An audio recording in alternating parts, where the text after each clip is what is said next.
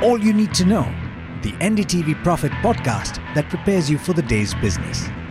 Good morning and thanks for listening in. This is the daily morning update from NDTV Profit and I'm Mathew. Today is the 2nd of January. Here's everything that you need to know at the start of your day so that you can start ahead of the curve. First up, the goods and services tax collection for December rose over 10% to 1.65 lakh crore rupees, and that compares with the same period a year ago. That's being attributed to the festive season consumption. The average monthly gross GST collection so far in the current financial year has been 1.66 lakh crore rupees, and that totals 14.97 lakh crore in the first 9 months of the year, and that compares with 13.4 lakh crore during the same period last year.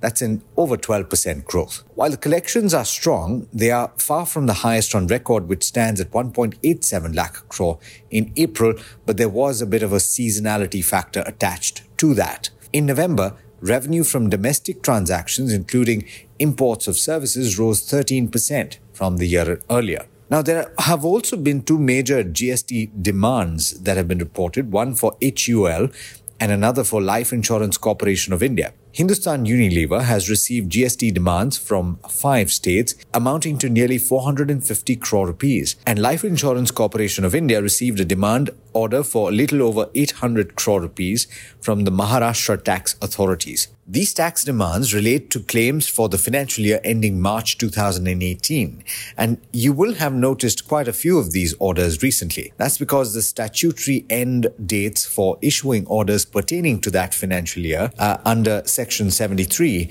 is the 31st of December. Both those companies intend to contest the demands and don't expect any material impact on financial and operational activities. Now, news from the power space. State-owned Power Grid Corporation has bagged an interstate power transmission project for evacuating power from a 20-gigawatt renewable energy zone in Rajasthan. The scope of the project comprises the establishment of two 765-kilowatt DC transmission lines from Rajasthan to Delhi, along with the associated bay extension works at existing substations located in Rajasthan and Delhi. In other corporate news, the Tin Plate Company of India has received approval from the National Company Law Tribunal, the Kolkata bench, for its merger into Tata Steel. The decision is binding for both the companies and their stakeholders, including shareholders and creditors.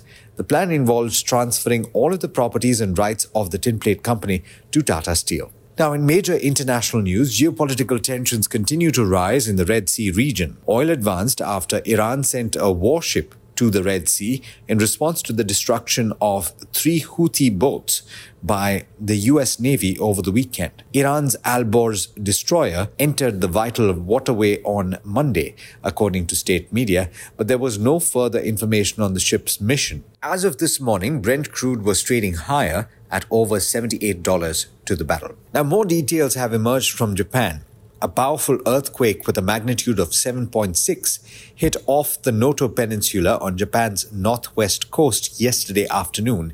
It was followed by more than 50 aftershocks that destroyed homes and roads and triggered a widespread tsunami warning. 6 cases of buildings collapsing with people trapped inside have been reported following Monday's tremors, according to Japan's Chief Cabinet Secretary Yoshimasa Hayashi. The highest tsunami that was recorded on the coast was a 1.2 meter high wave. Now, in international markets, several markets are shut today for the New Year holiday. 2 of the 3 early risers were trading this morning, and they were both cautiously positive. And with that, it's over to Niraj for the trade setup for the day in India.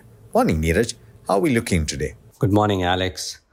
I know there is a lot of talk around what happened in the last 45 minutes of trade yesterday, but frankly, I would reckon that is par for the course and not something that really requires a dramatic attention, because when a market has gone up with the way it has, some bit of these kind of moves can always happen. So bear that in mind. 21,600, 650 zone has been holding out for the last few days, and the maximum put OI is at 21,700 as well. So I reckon that's the zone that people will frankly be watching out for.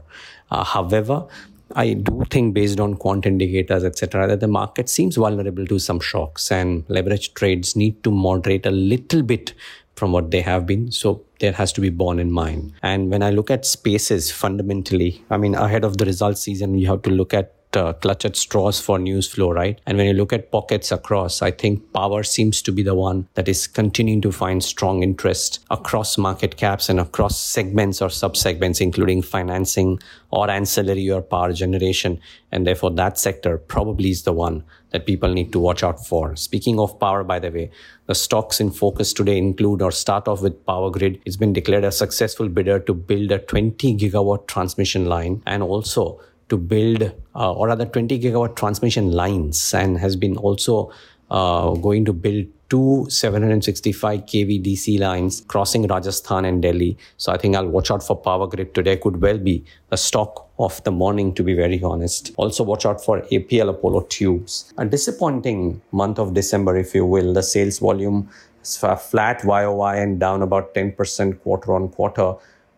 Remember, the stock trades at about 55 times trailing 12 months PE, and therefore it needs to deliver every single quarter to justify the valuations. Suffice to say, December doesn't seem to be the quarter where it has delivered on the volumes front. The company said in the release that overall sales volume shall improve in the subsequent quarters as the signs for restocking are already visible post the recent reduction in domestic steel prices. But I think that the stock could see some bit of a reaction today. Eicher Motors too, Royal Enfield sales down 7% YOY, exports are down 29% YOY.